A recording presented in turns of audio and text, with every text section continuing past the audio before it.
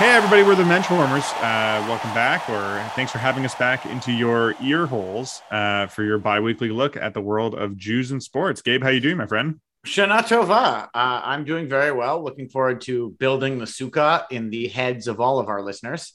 Yeah, I think you're just running through all the high holidays now. Do you have any Shminei Atzeret or Simchat Torah jokes? I was about to say, I think on Simchas Torah, we should start with the first episode of our podcast and have our listeners start at the beginning and then listen to it again. It's like an April Fool's joke, but for the high holidays. Exactly. Your Simchas Torah. But it's nice to do that. I think we're going to be, this next year seems to be very good for the podcast. And this week has got pretty exciting guest. We're going to look to the future by revisiting the past, as it were. Well done. That's right. We interviewed Josh Rawitch, the president of the Major League Baseball or the Baseball Hall of Fame in Cooperstown. Really great to have him as a guest. He's a really recently taken on the role. He's someone who's been in baseball for a long time. I think we had a really interesting conversation with him about, his Jewish connection, Jews in the Major League in the Baseball Hall of Fame, and sort of, how he got the coolest job in the world. It's an extremely cool job. He is familiar with a lot of the Jews in the Baseball Hall of Fame. There's, a handful of Jewish halls of fame, but this is particularly the Baseball Hall of Fame. I think he mentioned, he increased the Jewish population of Cooperstown, New York, where the Jewish Hall of Fame is. It's also, he's probably, the Jewish, I feel like most Jewish halls of fame, your Jewish sports Hall of Fame, here and there, like Jews who run Hall of Fames tend to do it like in the trophy case or the display case inside a synagogue, right? Or a YMCA somewhere. I know there's a very specifically named Southern California Jewish Sports Hall of Fame that often comes up in research as like so and so. Jock Peterson was named to the Southern California Jewish Sports Hall of Fame. I bet Josh Rawitch will be in the Southern California Jewish Sports Hall of Fame. I don't think it's only for Jews of Southern California, but it's mostly them, and it's in LA, so it's in Beverly Hills, so it mostly celebrates Jews from that area. Does it have a standalone building, or is it in a synagogue?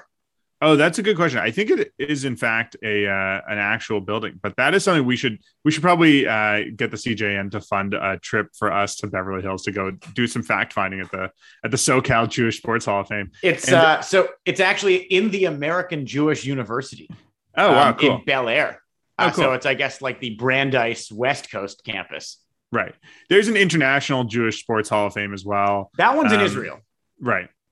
That one's in Israel, and they seem to be continually inducting people. Actually, in the Southern California Hall of Fame, friend of the pod and former guest Cody Decker is a inductee of this year. So congratulations to Cody Decker for that. Yeah. We should move on to some other baseball news. Going to be a baseball heavy podcast, which I think is great because baseball is the best sport. It's the fall classic coming up. That's the only reason. And the other sports aren't really happening now. Well, football's underway. Shockingly, preseason hockey is on, which as a Canadian, not big hockey fan, is only makes me despondent. But we're getting into the playoffs. We wanted to talk about some Jews to focus on in the MLB playoffs that are coming up. Let's remember some Jews. Let's talk about some Jews. So in the American League, we have Alex Bregman on the Houston Astros. Houston, if they haven't clinched the West, they're certainly going to shortly, and will be playing in all likelihood the White Sox in the ALDS. I think it's possible they catch a Rays, but it's unlikely. Very unlikely. I also don't think there are any Jewish players on the White Sox, are there? No, there aren't. But Alex Bregman, or at least I don't believe so. Alex Bregman having a pretty solid year. He had some injuries that troubled him earlier in the year, but he's been back for a bit and been playing pretty well recently as well. He's going to be a factor in the playoffs for sure for the Astros. You know what? Jerry Reinsdorf, he's your Chicago White Sox Jew, but Bregman is obviously true. He's a big deal. He's a great player. He's going to be very relevant and could be a Jew to win another award. But there aren't any on the Yankees. The Blue Jays and the Red Sox don't seem to have any Jews. No, I don't think so. Other than the ones running the show and Chaim Bloom and Mark Shapiro. Right. But we got some Jews in the National League. Former Blue Jay Rowdy Tellez bringing his thick Bubka-esque body to Milwaukee, where they're going to make the playoffs, or they clinched yesterday at the time of this recording. So good luck, Rowdy, in the playoffs. Yeah, the Brewers look really good. I mean, I think they've had the the bats going pretty well all year, and the pitching's been really solid with Corbin Burns, right, as their ace. Rowdy, I think got off to a good start when he got traded to Milwaukee. He got hurt. I think he's playing. I think they're going to get him back for the last series, maybe. Yep. I don't see any reason why he'd be off the playoff roster. Harder to hide his bat in National League games. Sorry, hard to hide his glove rather in National League games. But if the Brewers make it to the World Series, he's a guy who could be DHing, on their and pinch hitting absolutely too. Yeah. And then the two more that we have on the Atlanta Braves, who are almost certainly going to win the NL East. The Phillies are still a few games back of them. They've been, sort of up and down. The NL East, no one has really broken out. But they have both Max Fried, the pitcher, who has been putting together a very solid year. He got off to a rocky start, but I think has just been dominant recently. Should get a few Cy Young votes kind of season. Stay tuned for our interview in a couple of minutes where we talk about Max Fried through some epic Jewish geography. We play a lot of Jewish geography in our interviews, and this chat with Mr. Rawitch is probably the deepest we've ever gotten, from a friend's brother went to Hebrew school with so-and-so onto, his strange connection to Gabe Kapler. So yeah. Let's get excited to talk about that, but we can continue going through the Jews. They also have Jock Peterson, formerly of Los Angeles, and another member of the Jewish Sports California Hall of Fame. I think that's it. Hasn't been playing as much recently, sort of platooning, playing a little bit of center field, a little bit of right. But he's been playing pretty well recently. I think he had a home run on yesterday on Sunday. Should get some playing time, at least as a platoon option in Atlanta. I'm not sure if their series is going to be, I guess it would be the Brewers, right? Because whoever's in the West, the two teams in the NL West are going to play each other. Whoever the, it looks like the winner of the NL West win the division, and they're going to play the wild card team. The wild card team. Exactly. Yeah. They're going to win the West, the Giants, and the Dodgers are going to be one wild card, and they'll play the other wild card team. Which looks to be St. Louis. But either the Cardinals or the Dodgers. We'll be playing the Giants. We'll be playing the Giants. There aren't any Jews that I can find on the Giants. We've got two great Mike Jacobs All-Stars. The grandson of one Mike Jacobs All-Star we get asked about a lot, Carl Yastrzemski of the 1970s. His grandson, Michael, is a Mike Jacobs All-Star. Yastrzemski. Anybody in the name Ski, there's a chance. You got to dig into it. Right. And Kevin Gossman. We know Jews named Goss. We know Jews with man. He's Gossman. He is very much not Jewish. I think he's a pretty hardcore Bible thumper, as a matter of fact. And we should mention as well, of course, in San Francisco, they've been having such a great year, and they're managed by Gabe Kapler, who is Jewish and, got sort of... will come up in our interview momentarily with Josh Rawitch. Yeah. Got sort of unceremoniously run out of Philadelphia, but has been great in San Francisco, taking over from a legend in Bruce Bochy, and, didn't have a great first year. The COVID year was weird, obviously, but they've been the best team in baseball basically this whole year from start to finish. They're doing it with guys who nobody thought they'd do it with. The rebuild is here. They're playing in one of the toughest divisions of baseball, and I think Kapler probably gets a lot of credit for that. I think I would imagine he's the favorite to be the I think manager so. of the year. He has really done a great job of making that one day of oil worth 8 days when it comes to the one All-Star, one Hall of Famer, and Buster Posey sort of running the team like it's a miracle. You might say the one day's worth of coconut oil he's making last for 8 days. Let's have our audience Google that. Yeah, we don't need to explain. Feel free to Google Gabe Kapler coconut oil on a non-work related computer. Gabe, before we get into our interview with Josh, there's one more thing I want to mention. And sticking to the baseball world, we have something to celebrate. Israel baseball team won a silver medal at the European Baseball Championship.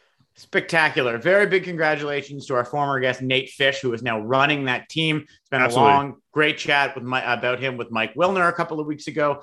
Nate is long deserved, been, a big titan of Israeli baseball. He is now the coach of the team and taking them to their first podium. which was a spectacular result for them. Yeah, so this is building off, we've talked ad nauseum about, the World Baseball Classic, the Olympics, all of that. At the, European Baseball Classic itself, Israel's best finish was in 2019 when it finished fourth.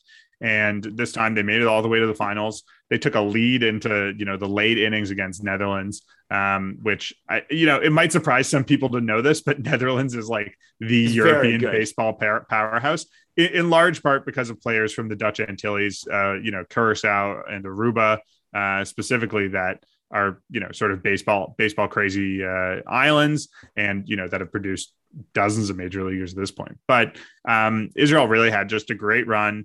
Didn't end up being able to pull it off, but silver medal is great. I think, Gabe, there was a great tweet that Nate Fish put out, saying that the team only had 15 players, 4 of whom were teenagers, 3 of whom were 40 years old. When they went there, they were trying to avoid relegation into like the lower pool, and they put an 18-year-old on the mound, and they still, did all these things, won all these games. They were unbeatable until the last game. It was their first loss of the entire tournament. Yeah. So, real mazel tov to them. And I think, the Israel baseball story is not finished. It is continuing on. Hopefully there's baseball at the Paris Olympics. Hopefully there's another WBC. And I know that we're going to see Israel continue to make great strides and continue to take home great awards like this. We're gonna keep you posted, everyone, on the Israeli baseball team as we continue going on. We'd love to have Nate back on the show at any time to talk about any of his experiences. It's something we know you care about as our listeners, and we care about both as sports fans and as Jews. So yeah, it's a really exciting and spectacular story, and we can expect to see that group in one of the Jewish sports halls of fame before, later, and after. One other thing I want to get to. Sure. For only the second time ever, a Jewish golfer has appeared in the Ryder Cup. The first Jewish golfer since Corey Pavin of 1991. Corey Pavin also was in the 1993 Ryder Cup, but he was no longer Jewish by then. Right. But professional golfer Daniel Berger, DB Skills, the vibe guy, as they call him, that's right, won the Ryder Cup this week. So a big muzzle tov to Daniel Berger for being the first Jewish golfer to win the Ryder Cup since 91 with Corey Pavin.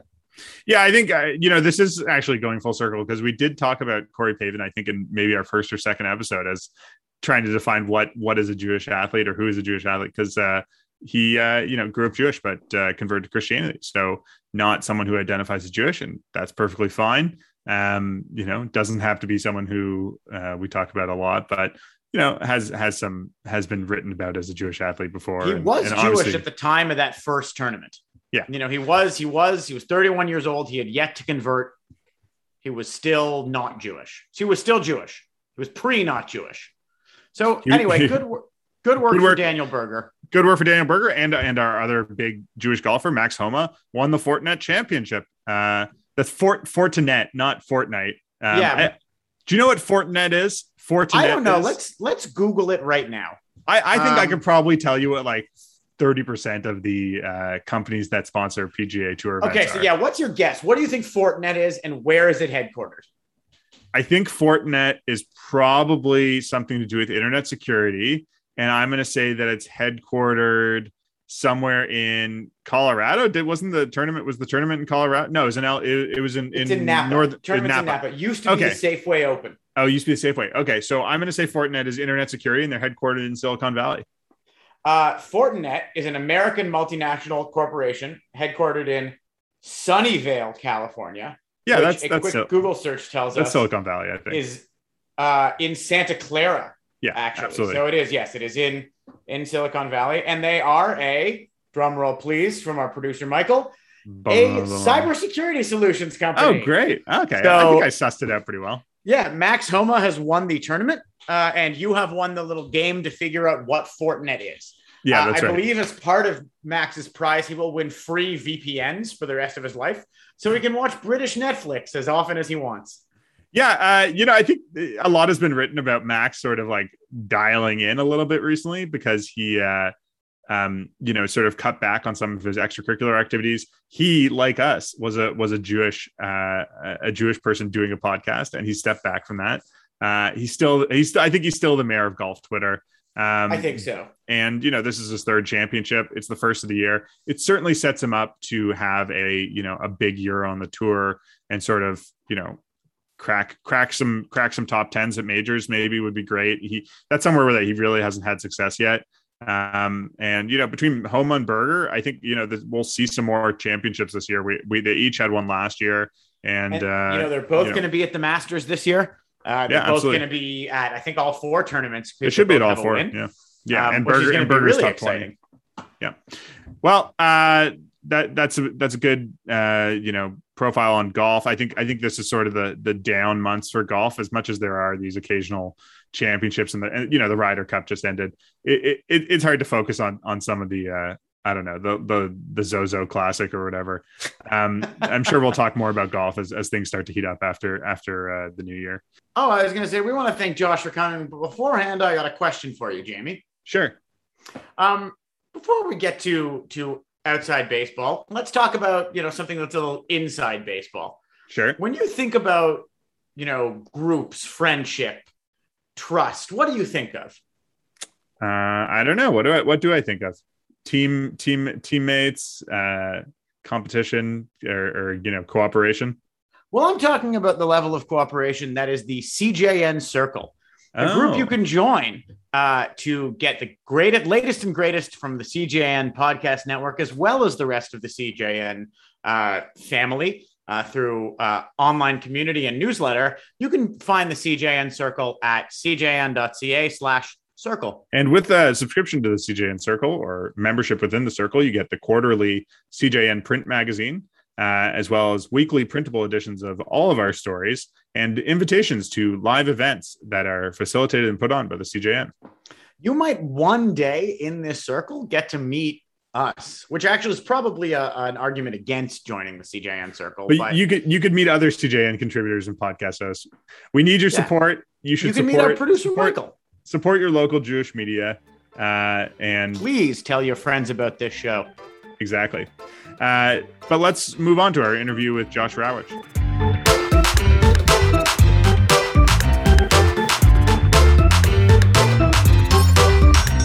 Well, we're very happy to be joined tonight by Josh Rawitch, the president of the Baseball Hall of Fame. Josh, how's it going? Doing great, guys. How are you? We're doing good. Thanks so much for being here with us. I got to say that, we've had some professional athletes on. We've had people in sports journalism, sports historians, all kinds of people, different walks of life. You are the person whose career I am most jealous of and whose job I am most jealous of, because you're the president of the Baseball Hall of Fame. And I can't think of any place I'd rather spend my days. Beats the salt mine of whatever else I do. I'm sometimes jealous of myself as well. Honestly, there are definitely been days since I took this job where I kind of look around and go, man, I can't believe this is where I get to come to work every day. So I appreciate the sentiment. When you and your family moved, presumably to Cooperstown, to what degree did you multiply the Jewish population of the town? Well, it's quite funny you say that, because it is not a particularly large Jewish community out here. And interestingly, my immediate past predecessor, Jeff Idelson, who had been here for 25 years and was back as the interim president, I was one of the questions I actually asked him as we were he was the first person that suggested this might be a good position for me. And I just said, I'm curious, what is the Jewish community like out there? And he said, it's small but mighty. They don't have a synagogue here in Cooperstown, but there is one out in Oneonta. And I'm guessing that, by adding 4 Jews to the mix, we definitely increased it significantly.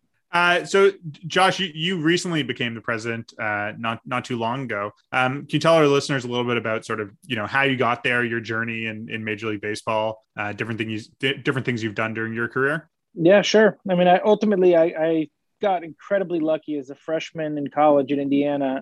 I wound up landing an internship with the Dodgers, which was my hometown team, born and raised in Los Angeles. And obviously, 1995, it was a lot less competitive to get those sorts of positions. So I was very fortunate. I did that for a few years. And ultimately, over the course of about 15 years at the Dodgers, I kind of just worked my way up from an intern into, when I left, I was the vice president of communications there. And in between, I spent a couple years actually as a sports reporter. I covered the Dodgers for a year, covered the Giants for a year. And actually, I've got a good Sean Green story there we can come back to. But great. But anyway, yeah, and then ultimately, Derek Hall, interestingly, another bench warmer, I would say, was the president of the Arizona Diamondbacks. He was my old boss of the Dodgers, and he brought me over to the Diamondbacks about 10 years ago. So spent about a decade at the Diamondbacks, kind of slowly taking on more and more responsibility, learning from him, kind of everything that it takes to run an organization, and then just this past June, I was fortunate enough to be named the 8th president of the Hall.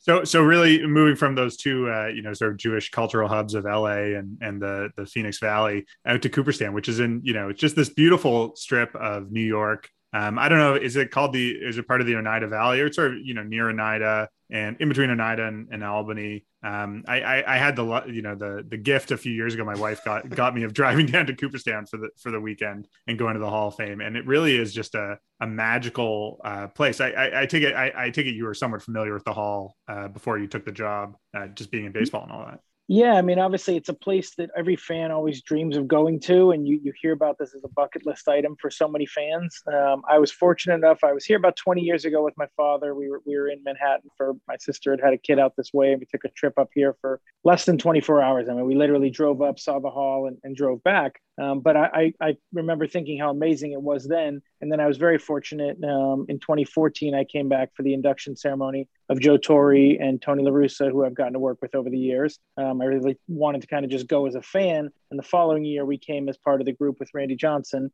And ultimately, as the Diamondbacks front office, there was about 20 of us that kind of put on some events. And so I had been 3 times prior to the interview process, but obviously it's nothing when you're there as a visitor. It's very different than imagining living here, but it sounds like having been there yourself or been here yourself, you get the sense, you know what it's like. I mean, this place is, as you said, magical, and any baseball fan that you talk to talks about how this is where they want to get to someday, and hopefully everybody does make it. Did Randy Johnson go in with a Diamondbacks cap? He did, yeah. That was, I think, one of the big questions everybody had is whether he really was obviously almost as successful in Seattle. But when you think about the greatest free agent signings in the history of sports, I mean, it's pretty much hard. He signed a 4-year deal and he won 4 Cy Young Awards in a row. I mean, I don't know how you really top that. And including a World Series in the middle of it. So, I mean, he that was all with the Diamondbacks, and he chose to wear our logo on the cap. Well, don't forget, we are the Canadian Jewish News, so we'll always consider Randy Johnson an Expo. I was about to say that.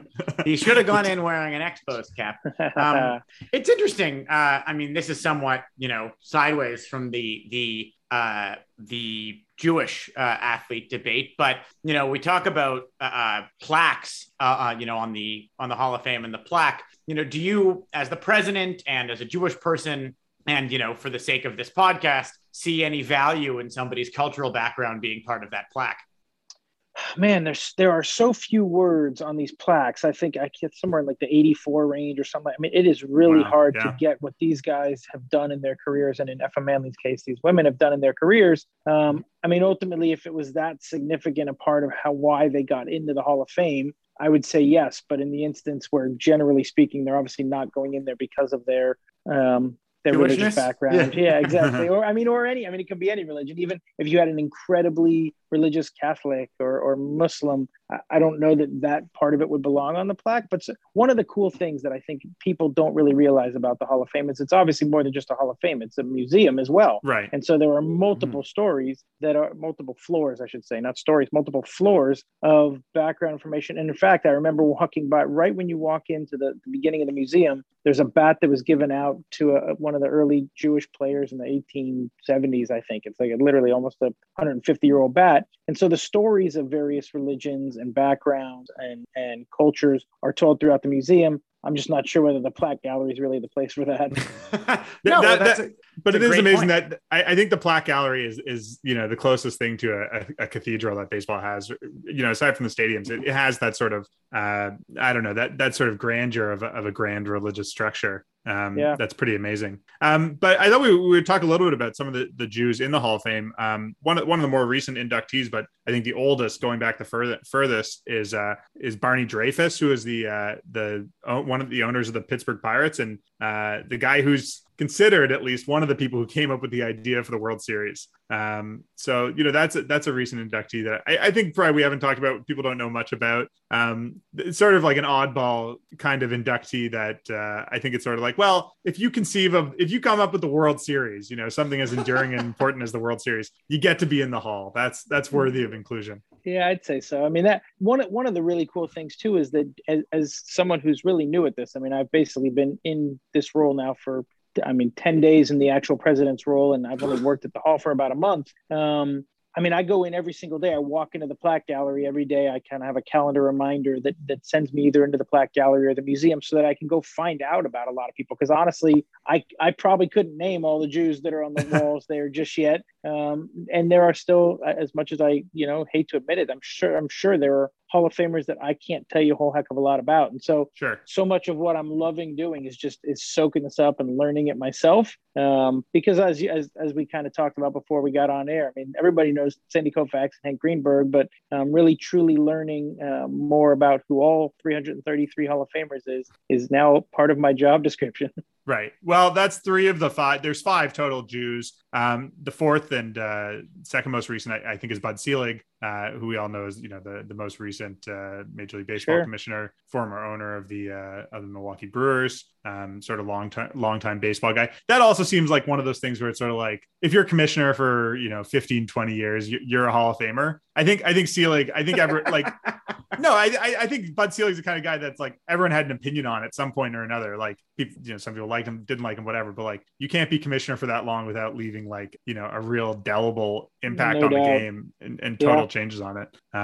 So he was inducted. And what I think he really doesn't get enough credit, I think, for just how much the game grew during his tenure. I mean, what he did for any warts that he often admits to, and he wrote a great book. If you haven't read his autobiography, it's really well done, where he actually touches on a lot of things he wishes he'd have done better. But you look at, where the game was when he took over and where it was when he left, and it's pretty darn impressive.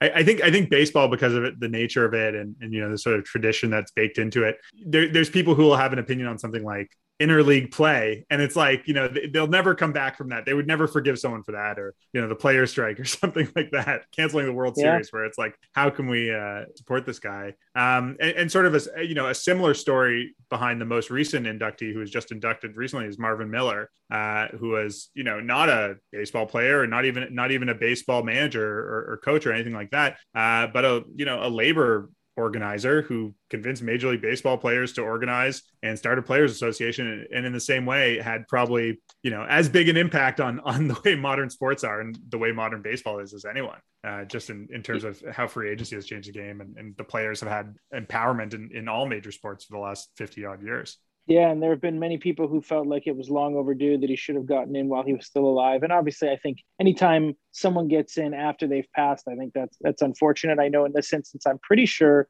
I would hate to guess at this, but I believe Donald Fehr is also Jewish, and he spoke on behalf of the Miller family when he was there, and also a fellow Indiana Hoosier, similar to me. But yeah, exactly. But ultimately, somebody like Marvin Miller, there are a handful. I think I should know the number off the top of my head, but it's somewhere in the range of 260 players out of the 333 people who have been inducted into the Hall of Fame, and the remainder are either umpires, executives, or managers. And so, you realize how difficult it is to get in as somebody like Marvin Miller, who obviously didn't play the game. It's really only maybe 60, 70 people that have ever gotten in with that sort of background. So again, somebody who clearly changed the game in amazing ways. And frankly, what we didn't hear a lot about, which, it set in motion, not just the changes in baseball, but throughout all of sports. And you look at the way free agency was in so many of these other sports where it's part of what you accept as normal, clearly wasn't normal back when he was pushing for it. And it's, obviously we hear that things like, a lot of people probably wouldn't be able to tell you the story of Curt Flood or of Marvin Miller, but if you go to the Hall of Fame, you would. What I find amazing about pretty much all sports Hall of Fames, and I guess this is your challenge coming up soon, is that you've got, 50, 60 odd exhibits, and you could read every word of all of them, and it's all interesting. Because it's a self-selecting audience. You don't go unless you really want to know. Yeah. Well, what's interesting though, there's truth to that, but what I found interesting in just the short time I've been here is how often people are kind of coming. They might be on a tour bus coming from Sure. New York City to Niagara, and they decided to stop in Cooperstown, and they might be more interested in the baseball at the movies exhibit, or the women in baseball exhibit, or the what's now called Ideals and Injustices, about the experience of the Black baseball players going back to the Negro Leagues. And so yes, you have to be a true baseball wonk to dig into what a catcher's equipment used to look like in the 1890s, but you probably don't have to be if you're going to go wander and take a look at the locker that happens to be from your team in St. Louis, and maybe you remember some sort of cool. I mean, it's that I do think that's why curators are so specialized at what they do. They're trying to figure out how to write just the short amount of words in order to get people to come in, take a look at it, and move on to the next exhibit. I will say that when I went with my wife, who is understandably less of a baseball fan than I am, which is, again, most it's normal not people. Hard to do. Yeah. Right. But she had a very nice time, and I think really enjoyed herself. And, I think, not to get too sappy about it, but the history of baseball is such so intertwined with American history that it's hard not to get, worked up about the sort of monumental things that have gone on in the history of the game, and how foundational and fundamental, just sort of important they were to American culture throughout the 20th century, 21st century now, that it's just, it's something I'd really like to go back as soon as I can, or kids are old enough to drag and be forced to walk through a museum of baseball by their dad. So that's something I hope for. One thing we wanted to bring up, and you mentioned the sort of, there's only 300 odd people in the Hall of Fame. It's been around for 70 plus years now, I think. And it's a very, very exclusive club. We got an email that was sent to us from someone trying to campaign for Ken Holtzman. He's a Jewish baseball player to be in the Hall of Fame, and he's not exactly a Hall of Fame caliber player. Had a nice career, the Hall of Very Good, as they call it. So I guess it's early stages in your career at the Hall of Fame. But have you experienced people campaigning? Are there a lot of people writing letters to you or tweeting at you? Yeah, how busy is your LinkedIn inbox with like stats of Gary Sheffield and so on and so forth? You would not be surprised, I guess, that it's been almost nonstop since the second the announcement happened, that I've heard from. Literally just today, there's a writer at the LA Times who asked if it was okay he's campaigning on behalf of Maury Wills, and he wanted to know where people can send their letters. Can they send it directly to me? So I said, sure, go ahead and have them send it to me. Gil Hodges, I've heard from people pushing for him. Buzzy Bavasi. There's been a number of people that have already reached out, and Curt Flood, like you mentioned. And I think one of the cool things about my particular role is that I don't really have to get involved in that. I think our job really is to make sure that these era committees that are going back and looking at those that didn't get in, that they have all the information, statistical and otherwise, to be able to make that decision. And really, our job is not to really decide who gets in. It's to help the process move forward, help explain it, help kind of implement it, and then help honor these people once they do get in. But it's been pretty amazing to hear how many people believe that I could just kind of snap my fingers, and I'm glad I do not have that power, because that would be a rather challenging thing to try to come up with. Right. Well, I'm sure you'll have to figure out some sort of triage system for your inbox, I think, for all the letters you're going to get. If you're telling people to direct them to you, it's very generous. It's very generous of you, but I don't know if that'll be able to last forever. But I will tell you this though, and I mean this in all sincerity, that part of what I think I've tried to do in my whole career is I've always taken the approach that it's one fan at a time. And then when people do email me, I do get back to them, and people tweet at me and I respond. And I just think as the modern executive has to kind of look at the way the world interacts on social media and otherwise, I mean, they coming up at the Dodgers, I remember somebody once said to me that, well, we can't really do all these. If we did it for one, we've got to do it for all of them. Mm-hmm. I realize that we can't do we can't be everything to everyone. But I do think, if people are going to take the time to write to us, we do try to acknowledge all of those things that come in one way or another. That's great. I think we've seen, in the last couple of years with the inclusion of guys who were sort of overlooked in their time and made it in, that it was incredibly meaningful to them personally. Someone like Andre Dawson or that it was incredibly meaningful to them and their fans and people who campaigned for it to see their guy in. Something we like to ask of our guests, we are obviously Jewish and we are sports fans. And, we watched our Jewish athletes growing up and had our favorites. Being from Toronto, Sean Green, as you mentioned earlier, was a big deal. And I would love to hear that story. But for you growing up in LA, working in Phoenix, who are the Jewish athletes that you followed or you paid attention to just because they were Jewish? Because something we all do is go, oh, that guy's Jewish. Right, we've done it with Ryan Braun for the last 15 years and Sean Green for the 10 before that. Yeah, exactly. Well, what's funny is I remember growing up there. I don't remember that many. And even growing up in Los Angeles, I remember Steve Yeager, when we found out that Steve Yeager was Jewish, we were like, man, right. That's so cool. The catcher for the Dodgers is Jewish. But there weren't really that many that I can remember specifically. It's weird because you talked about Koufax a lot. That's when you grew up a Dodger fan in Los Angeles. People just talked about Koufax and not playing on Yom Kippur. And, and I'm sure there are others that I'm probably not remember. I mean, I remember Rod Carew having converted to Judaism. We're like, wow, that's really cool. Now he's a Hall of Famer. So I guess technically there you've got another Hall of Fame Jew. It is debated. We've looked into this before. Rod Carew, he was married to a Jewish woman. His daughters, I think, were all brought up Jewish, but he said, he was very in touch with Judaism and familiar with it, but he never formally converted and doesn't consider himself Jewish per se. Obviously a friend of the tribe, let's say. Yes. Yeah, so we can blame Adam Sandler for the right. misinformation, but he won't respond to our emails, unfortunately. Steve Yeager is also a convert. I mean, I think because of his name, people assumed that he was born Jewish, but he was a convert. I know Lou Boudreau, again, half Jewish, but I think grew up Catholic. It's interesting because I think there was for a period of time a real gulf between Greenberg and Koufax and Al Rosen and the next generation of people in the 80s. Between Al Rosen and Kevin Youkilis, there was really a interesting thing. Well, here's a small world. Is I remember when my fraternity brother in college was Kevin Youkilis' older brother. Oh, cool. Was it a Jewish frat? It was, yeah. And oddly enough, he used to talk about his little brother, who at the time was like, I don't know, 9th, 10th grade, and he was a really good player. And we're like, whatever, everybody's got a little brother who's a pretty good player in high school, but his little brother went on to be Kevin Youkilis. It was pretty impressive. That's amazing. Can we bother you for your Sean Green anecdote? Always game for one of those. Yeah, well, I mean, he's just been awesome. I was fortunate enough to start working with him kind of shortly after he came over to the Dodgers as a free agent, as part of a trade originally.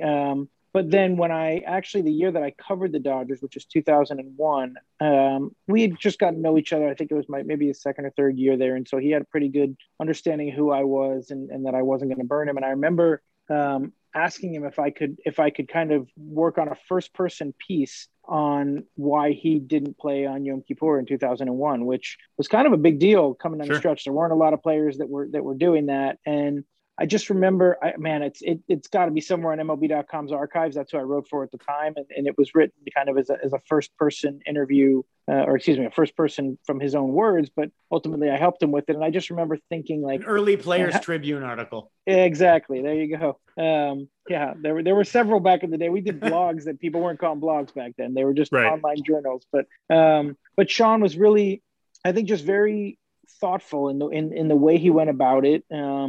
He felt it was important, both in his time in LA, his time in New York, that he knew how many kids were looking up to him. And he just felt, I remember hearing the stories of Sandy as a kid. Sure. I've got to do the same thing. And so to me, dealing with him in that regard, and similarly, actually fast forward, 17 years later, I was fortunate enough to help run the venue in Korea for the World Baseball Classic. And I wound up being there when Team Israel was there, and being around these guys, being on the field when right before the first game, they all kind of took off their hats for the anthem and they all had yarmulkes on. And it just, these moments where you kind of realize like just what our faith means and how far back it goes. And a lot of these guys who weren't necessarily raised Jewish, didn't have bar mitzvahs. They might have had a parent or a grandparent, and yet they saw Team Israel as their chance to really connect with their heritage. And for me, that's what my religion's always been, just a way to kind of look back for centuries at the people that came before me.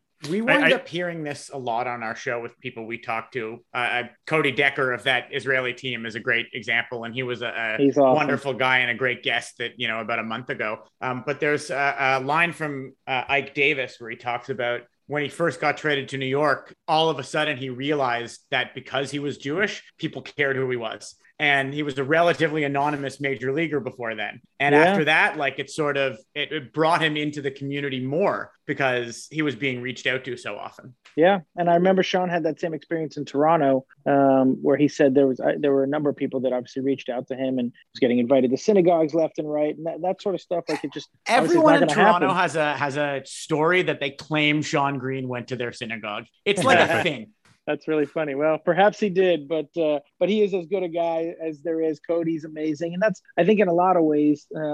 When you guys reached out to me, I mean, first of all, there's never been a more fitting podcast for me. I'm the ultimate bench warmer. Like that is where I belong. And when it comes to playing skills and hopefully my benchness, but I think when people reach out throughout the community, everybody wants to try to help each other, and I think that's I assume that's the case with other faiths as well. That when you find somebody who kind of was raised with the same upbringing that you were, you kind of want to do what you can to try to help them. We've had one no in the history of this podcast. And it is a future Hall of Famer. At least I think they will be. But it's not saying who it is. It's just we've had only one in the history of the show. All right. Anyways, Josh, I won't try to guess. Yeah. Well, they may or may not do play-by-play for the Yankees. That's not important. Okay, fair enough. Josh, thank you for being so generous with your time. I think we're going to wrap it up there, but that was really great.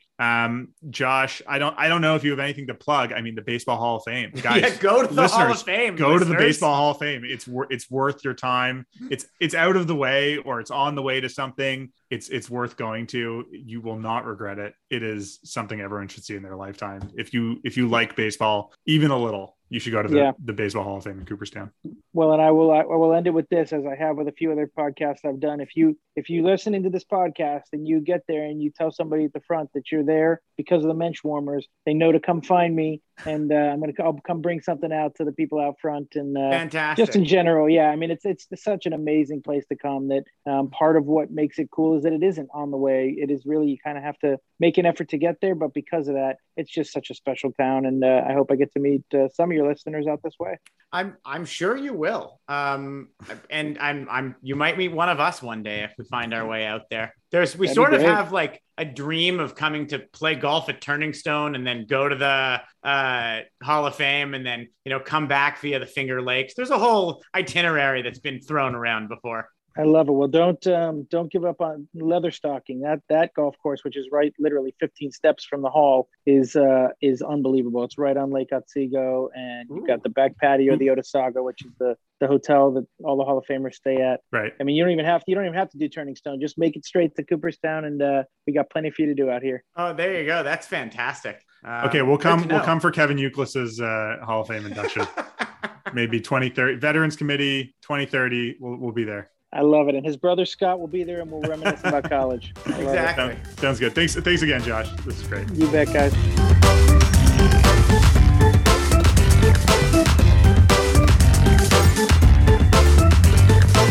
Thanks again to Josh Rawitch for appearing on our show. If anyone is interested in visiting the Baseball Hall of Fame, it is in a town called Cooperstown, New York, a place we discussed at length in the show. If you would like to come with us to visit Josh, just mention, as he said, mention the Mensch warmers at the front desk and that you're here to see Josh, and the Mensch warmers, either Gabe or Jamie, will send you. And he promised some sort of memorabilia. I'm hoping it's like a menorah with like baseball bats with all the Jewish players. Josh, get on that. If you can create that memorabilia, I think that maybe a Sandy Koufax baseball card. A Sandy Koufax baseball card would be pretty cool. Maybe like a Mensch warmers ball cap with the Hall of Fame logo. These are just ideas. I'm just spitballing some ideas here. Yeah. Gabe, we talked about some Jews in the Major League Baseball, or the Baseball Hall of Fame. I don't know. Did we? Major League Baseball. Know we talked about some Jews. We talked about some Jews in the Baseball Hall of Fame. And there's one person I'd like to mention as well, who's not a Jew, but who is a Mike Jacobs All-Star in the Baseball Hall of Fame. And that's Mordecai Brown. Do you know Mordecai Brown? Three Finger Brown? Three-Finger Brown. So Mordecai Brown was a pitcher for, mostly the Cubs and some other teams back at the turn of the 20th century. And he was known as Mordecai Three-Finger Brown because he mangled one of his hands in some farm equipment, I believe.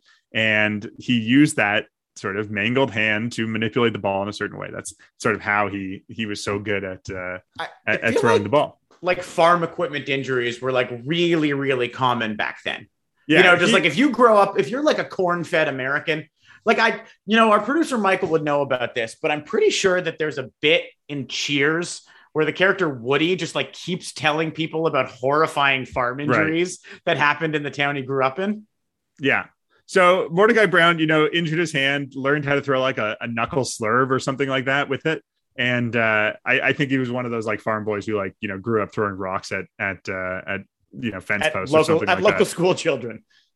And he was one of the dominant pitchers of that dead ball era. He's selected for the Hall of Fame in 1949. And as far as I know, one of the few famous non-Jews named Mordecai. I really don't think I can think of any others. Like Moises Alou. Yeah, like Moises Alou, but Moises at least is like from Moses, or like a pretty straightforward part of the Bible.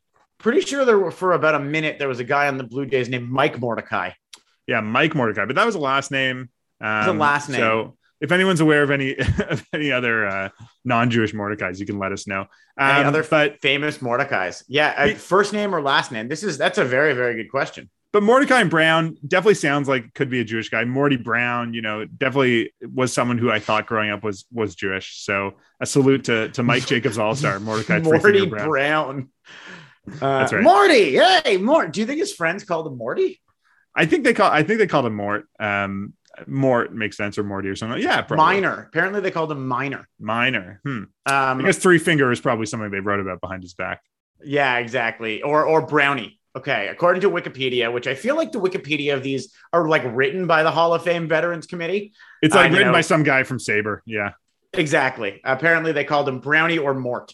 Okay. And I think a lot of our listeners will remember from the Simpsons episode where Mr. Burns tries to recruit him for their softball team. Oh, that's right. Even though he had been dead for about 45 years. He was one of the players that Mr. Burns wanted before he hired all the ringers. Yeah. Anyways, any member of the Brooklyn Tip Tops. Anyways, I think that's enough baseball talk for one night. Let's leave it there. Thanks again to Josh for joining us. As always, you can find us at the Canadian Jewish News, the CJN.ca, where you can find our podcast, all our other great sister podcasts, and all the other Canadian Jewish news. And if you're listening to this for the first time, feel free to jump ahead into our archives on the Simchas Torah. We recommend our episode featuring hockey player Zach Hyman, wrestler Colt Cabana, or broadcaster Mike Wilner, our most recent episodes we all love. We think you'll love them too. Yeah, if you're listening to us through the CJN website, you can continue to do so, or you can find us on any podcast app. And please subscribe and like our podcast, and it can be right into your ears every 2 weeks. You can also straight into your ear holes. Straight into your ears. As always, you can follow us on Twitter at Menschwarmers for lots of spicy takes about all the news about Jews and sports. Until next time, we're Gabe and Jamie. Thanks to our producer, Michael Freeman, and the Canadian Jewish News. Have a great week, everybody.